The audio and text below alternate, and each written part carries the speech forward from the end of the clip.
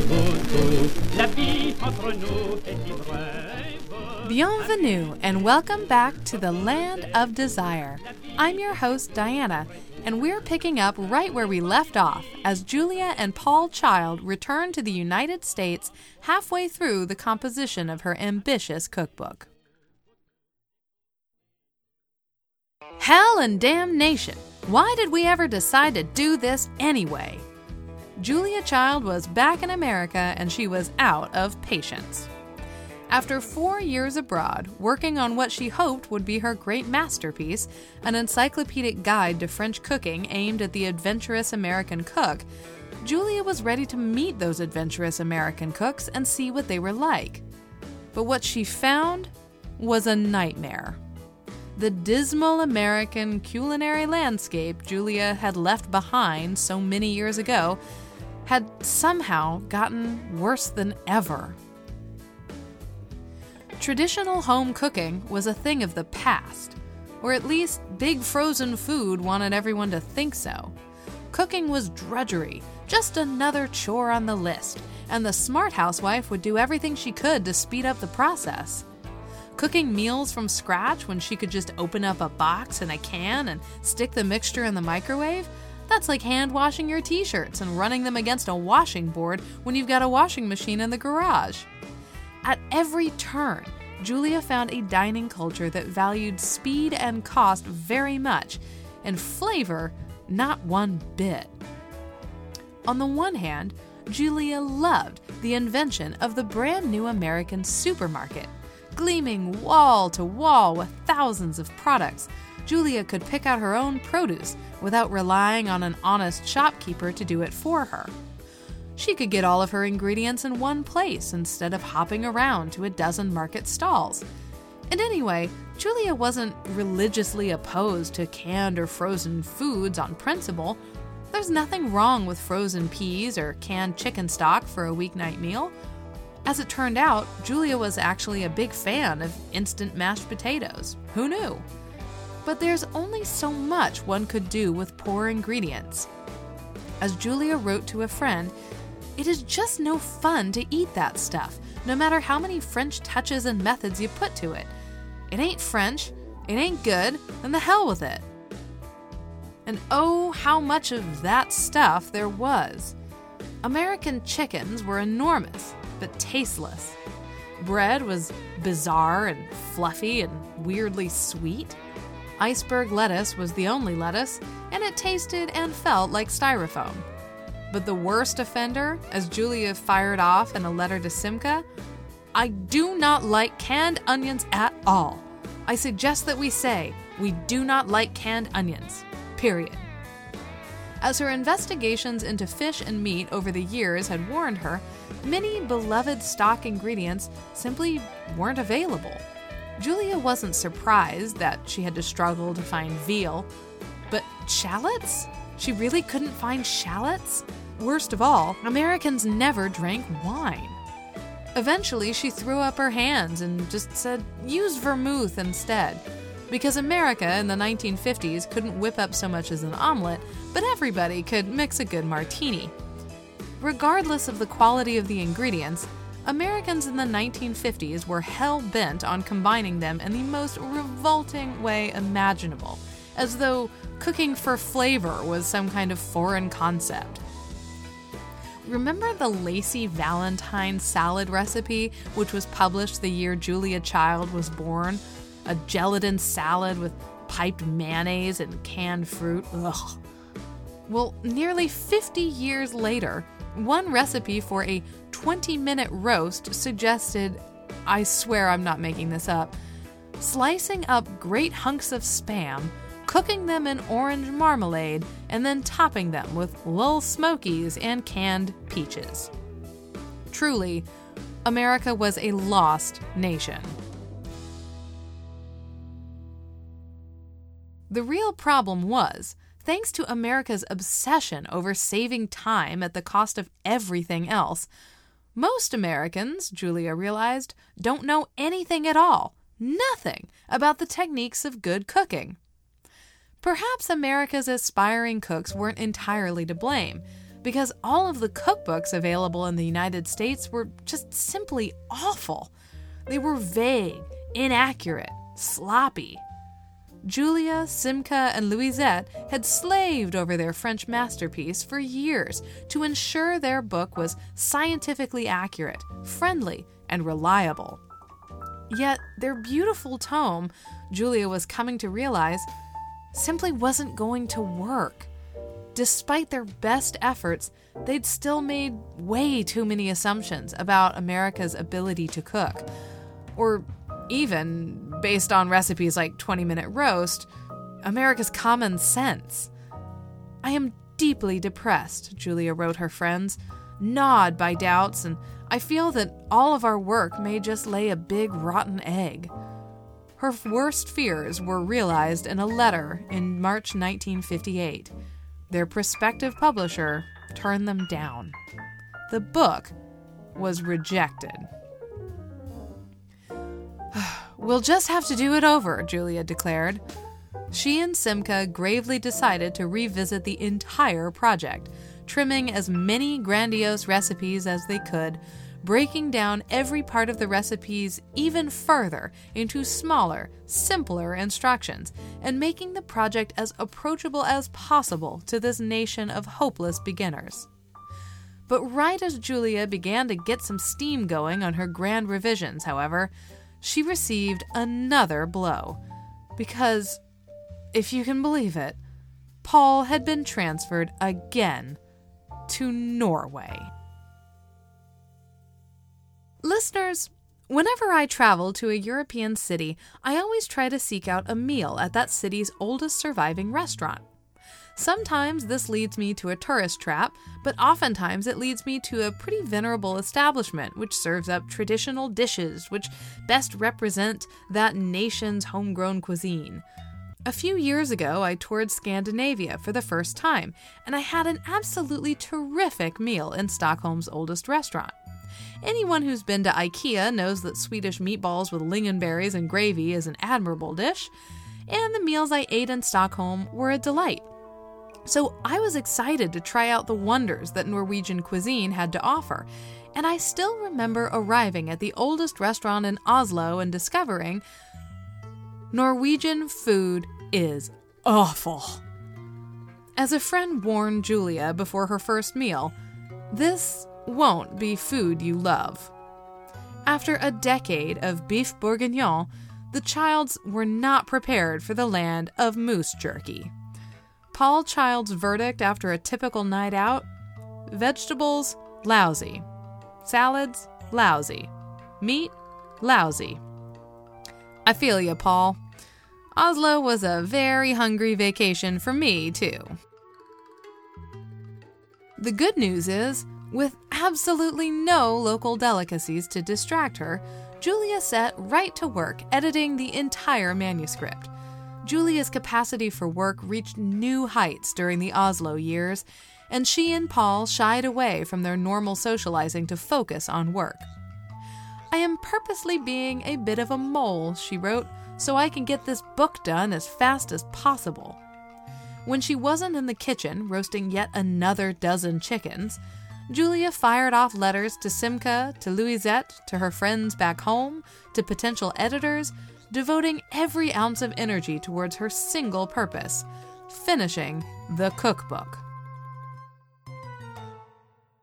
On September 1st, 1959, it finally happened. The manuscript for the Great Cookbook was finished.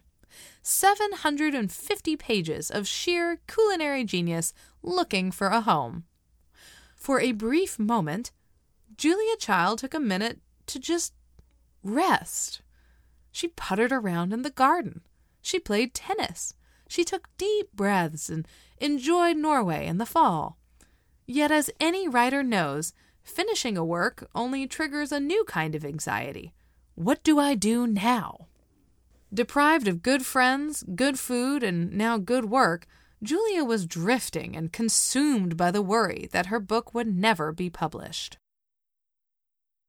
Please forgive me for a small tangent, but I have to take a moment and apologize for editing out an important part of Julia's story. Avis Devoto, Julia Child's best friend. Years ago, back in the States, Avis's husband, an important and influential critic, went on a wild tear in Fortune magazine about crappy kitchen knives.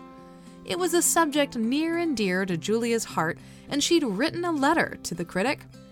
Enclosed in the envelope, taped to a piece of cardboard, was an excellent little kitchen knife she'd picked up in France for his enjoyment. Times were different before 9/11. To Julia's surprise, the critic's wife, Avis, wrote back, and their correspondence deepened into a friendship which would last the rest of their lives. I can't do Avis's story justice without making this miniseries about 8,000 episodes long, but I would encourage all of you to read the book As Always, Julia, which is the collection of letters between Avis and Julia. I wanted to go on this tangent because we're about to reach one of those heroic moments when a best friend transforms into a heroic friend. You see, Avis Devoto, when she wasn't Julia's best friend and greatest cheerleader, was also a book editor who knew all the publishing houses in town. While Julia twiddled her thumbs and paced around her kitchen in Oslo, Avis secretly hit the streets with her own manuscript of the cookbook, evangelizing to every publisher who would give her the time of day. Without Julia's permission, or even her knowledge, Avis sent a copy of the manuscript to an editor at her new employer, Knopf. There, the manuscript made its way into the hands of a young, upstart book editor with a knack for picking winners. Judith Jones was only 35 at the time, but a few years earlier she'd reached into a pile of discarded manuscripts and she pulled out a little work called Diary of a Young Girl by Anne Frank. Now, Judith Jones was taken more seriously. In addition to being a rising star in the book publishing industry, Judith Jones was also that perfect test subject, an adventurous, sophisticated woman with an interest in cooking. After a month of cooking out of the manuscript, Judith knew she'd found a winner. The woman who gave the world Anne Frank's diary said of Julia's cookbook, "This was the book I had been waiting for all my life. I knew we had to publish it." On May 9th, 1960, Avis called Julia long distance to give her the news. She did it. The book was sold at last. This was the final nudge that the Childs needed. A few months later, Paul Child finally resigned from the State Department after nearly 30 years traveling the world. Julia Child was coming home to stay and to share her masterpiece with the world.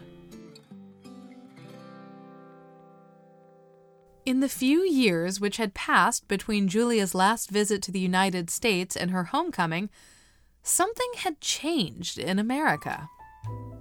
The election of John F. Kennedy signaled a new direction, a move away from the conservatism and isolationism of the 1950s and towards a more curious, sophisticated future. When the new First Lady, Jackie Kennedy, hired the French chef René Verdon to manage the most influential menus in the country, you could almost see Americans sick of salmon jello and piped mayonnaise perking up out of interest. Julia didn't know it, but the delays caused by her grand revision were actually a blessing in disguise. When I came to America in 1958, Chef Verdon said, people were talking more about gravy than sauces, but that changed fast. Mrs. Kennedy, she was like a lot of wives, very interested in understanding French food. She really wanted to talk about it and learn about it. Just a few months after Chef Verdon arrived at the White House, a package arrived on Julia's doorstep. She ripped it open and screamed. Mastering the Art of French Cooking by Simone Beck, Louisette Bertholle, and Julia Child. 732 pages representing her life's work, her greatest passion, her dream. For now, It was her precious solitary jewel. In only a few short weeks, it would become a sensation. In 1961, Craig Claiborne, food critic for the New York Times, was the most influential food authority in America. Women read him to know what to cook. Men read him to know what they were eating. So everyone took notice when, on October 16th, Craig Claiborne announced the arrival of the most comprehensive, laudable, and monumental work on French cuisine. Mastering the art of French cooking was the definitive work for non-professionals. This work, Claiborne wrote, is brilliant. Within weeks, Julia and Simca, newly arrived in the United States, set off on a whirlwind book tour, giving demonstrations across the nation. Their experiences in Les Trois Gourmands paid off again as they dazzled housewives from San Francisco to St. Louis, selling out every copy of their cookbook along the way. America went nuts. A few weeks later, the real breakthrough came as Julia and Simca appeared on an episode of The Today Show. Simca was a bit stiff and nervous, but to everyone's surprise, the 6'2" lumbering Julia was marvelous on television. She was so relaxed, so casual, so funny. And best of all, she was cooking things that looked absolutely delicious. People were reading about what the Kennedys were eating, Julia recounted later, and I happened to come along just at the right time. That may have been the case, but the age of Julia was just beginning. In 1963, the local television station in Boston, WGBH, broadcast a curious little show, The French Chef. It was unlike anything anyone had ever seen before. Here was the faintly ridiculous figure of Julia Child, hunched over in a tiny studio kitchen set, loping about with her funny mannerisms and squeaky voice, and was she making an omelet? On live television? From the very start, viewers could not get enough. The morning after the show's premiere, WGBH received no fewer than 27 letters from viewers demanding more Julia Child. "Loved watching her catch the frying pan as it almost went off the counter," wrote one viewer. "You are the only person I have ever seen who takes a realistic approach to cooking," wrote another. What could be more inspiring than the sight of this awkward, adorable woman whipping together a soufflé? If she could do it, why not me? By the time the 4th episode had aired, over 600 fan letters had arrived at the station.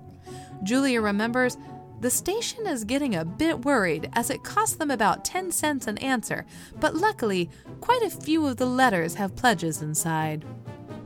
Before long, Julia was being recognized on the streets of Boston.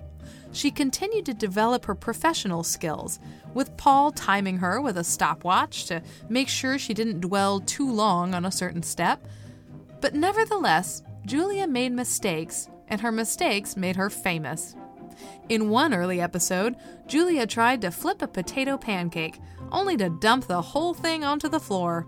But with a wink to the camera, Julia cracked, "Oh, that didn't go very well, but you can always pick it up. If you are alone in the kitchen, who is going to see?" As more and more local television networks picked up the show, Julia's legend grew and grew. Chuck Williams, founder of Williams-Sonoma, remembers how his sales would spike based on the dishes she'd featured that week. The program was aired on KQED in San Francisco once a week, but we never knew what was gonna be on. But by the next morning, we'd know, because our customers were watching it. They'd come into the store demanding a Charlotte mold or whatever pan Julia had used, and it had to be the exact size, because they had to make what she'd made that night. Home cooks weren't the only ones grateful to Julia. "We French chefs have to thank Julia a lot," said André Soldner, chef of New York City's legendary Lutèce. "I don't think she was the best chef. She didn't have to be. It was not her role. But she showed home cooks that French cooking is not always sophisticated." Roger Fessaguet of Le Caravelle wrote, "I'm sure there were some older chefs who thought, this is a joke, even more so because she was a woman. But come on, look at what she did for us." When the young rising star, Jacques Pepin, thumbed through his copy of Mastering the Art of French Cooking for the first time, "I read it like you would read a novel, turning the pages fast, late into the night. I couldn't believe that someone had broken it all down like that. I was jealous." The supermarkets struggled to keep up with demand as well. According to one supermarket owner, 60% of the items in this store weren't here 10 years ago. Only a decade removed from the era of the 20-minute roast, one market owner in D.C. griped that if you don't have at least 50 assorted, high-powered imported cheeses, you're not in business. While Julia famously quipped, "Every woman should kiss her butcher," Julia's own butcher back in Cambridge kept an autographed copy of her book on the counter, just in case anyone needed to consult her recipes. America couldn't get enough of Julia. Her book was flying off the shelves. By 1966, Mastering the Art of Fine Cooking had sold a staggering 300,000 copies. During the third season of The French Chef, Julia received an Emmy. Finally, just in time for everyone's Thanksgiving dinner, Julia reached the pinnacle of 1960s American fame. She was featured on the cover of Time magazine. Allow me to quote, "Her viewers on 104 educational TV stations across the U.S. watch her every move, forgive her every gaffe, and, in a word, adore her.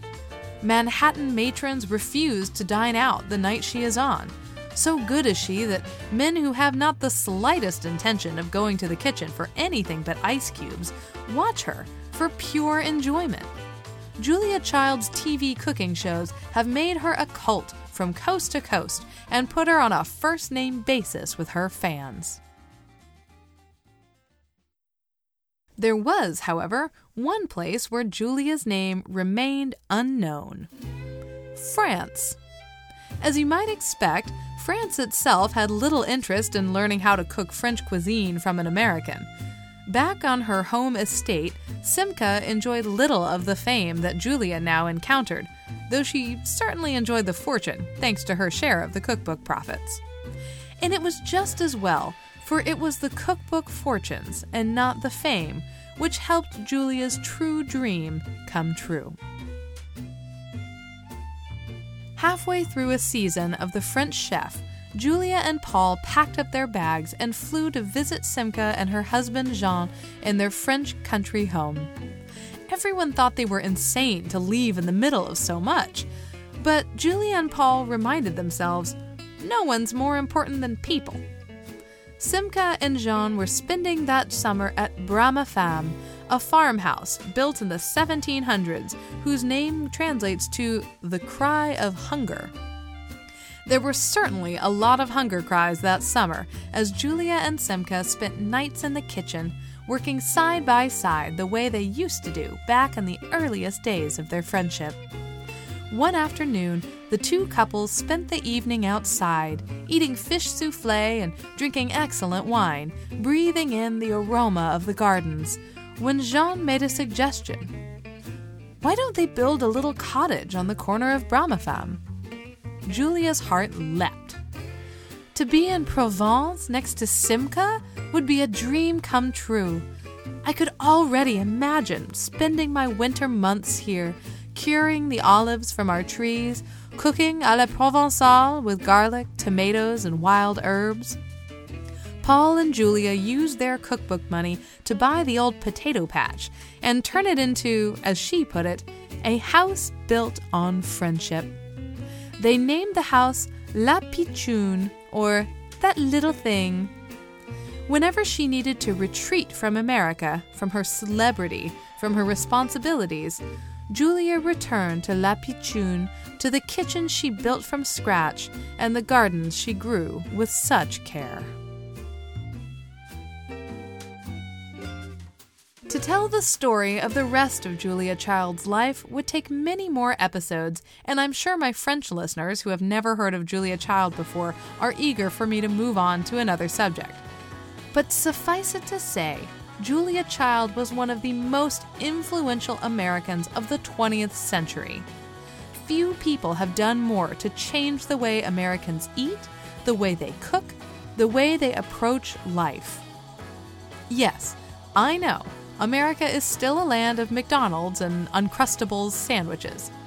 But America is now also a land of white asparagus, of salads with warm goat cheese, of baguettes and frisée and roasted duck and creme brulee. Every major supermarket in America sells fresh fish and shallots.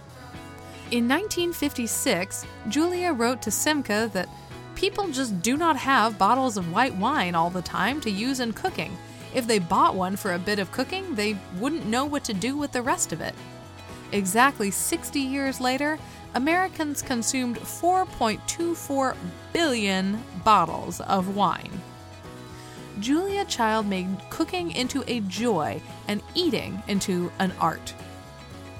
I fell in love with the public fell in love with me, and I tried to keep it that way, she said. Well, Julia, you succeeded. The French Chef became the longest-running program in the history of public television. Julia won an Emmy, a Peabody Award, a National Book Award, the U.S. government's highest civilian honor, the U.S. Presidential Medal of Freedom, and the French equivalent, the Légion d'honneur. Her cookbook collection rests in Harvard University's archives. My favorite honor, however, came after her retirement, at which point the Smithsonian Institute relocated her entire home kitchen to its museum, the whisks, the stock pots, and over 800 knives. Julia continued working for so long that nearly 40 years after her television debut, I was able to watch her live on PBS, standing next to Jacques Pepin, deciding how best to carve up the great chicken in front of them. For decades, Julia appeared on television, wrote newspaper columns, gave interviews, wrote her memoirs, wrote a dozen other cookbooks, and founded institutes dedicated to food and wine. Finally, in 2004, at the age of 91, Julia Child passed away. Her final meal was a bowl of French onion soup. Just before her death, Knopf released a 40th anniversary edition of her great cookbook. Mastering the Art of French Cooking had sold over 1 million copies. After a lifetime of hard work and dedication, Julia Child taught her nation her most important lesson. We should enjoy food and have fun. Bon appétit!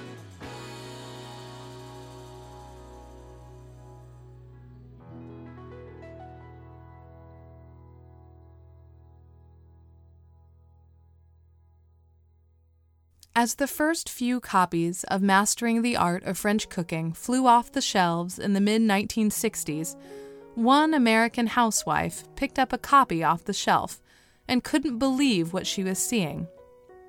Like Julia, Mary Jane Nichols had grown up on standard American fare.